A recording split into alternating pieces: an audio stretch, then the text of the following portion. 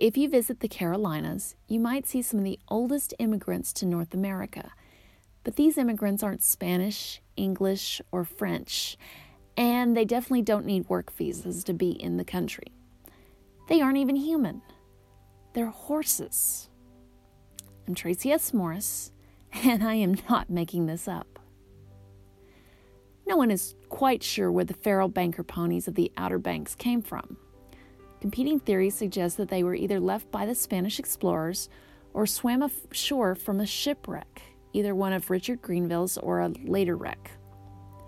The horses survive by grazing on marsh grass, which provides both food and water, and they occasionally get the supplemental freshwater drink from a temporary freshwater pool.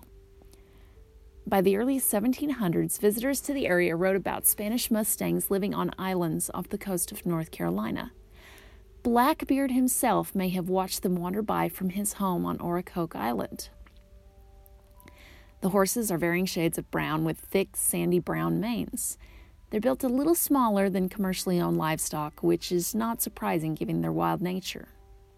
Over the centuries, captive horses descended from the same ancestors would have been selectively bred for size and given a steady, nutrient-rich diet to thrive on. Whereas the Outer Banks ponies are foraging and they have to compete with nature to survive. At one point, there were thousands of these animals living throughout the Outer Banks, but development in the 80s and 90s encroached on the Mustangs' territory. After a few horses were hit by cars, both North Carolina state government, the National Park Service, and private organizations took steps to protect them, including moving them to uninhibited areas, providing them with protected grazing land, and setting laws to keep tourists from approaching and harassing the animals.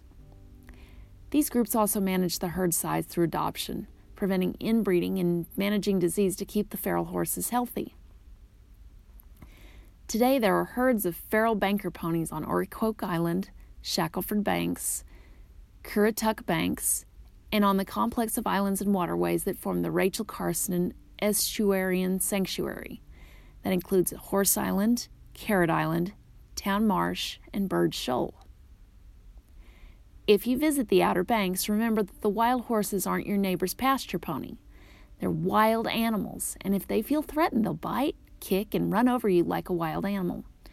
As someone who's been raised around horses and has been bitten and kicked numerous times, I can tell you it's not fun, and I don't recommend it. So don't try to feed them, and definitely don't try to ride them. If you harass a wild Mustang and you don't end up getting kicked or bitten, the government might come along and kick you anyways, right in your wallet, since it's against the law to come within 50 feet of the wild Mustangs. Remember, it's for your protection, not just the horses. Thank you for listening to I Am Not Making This Up.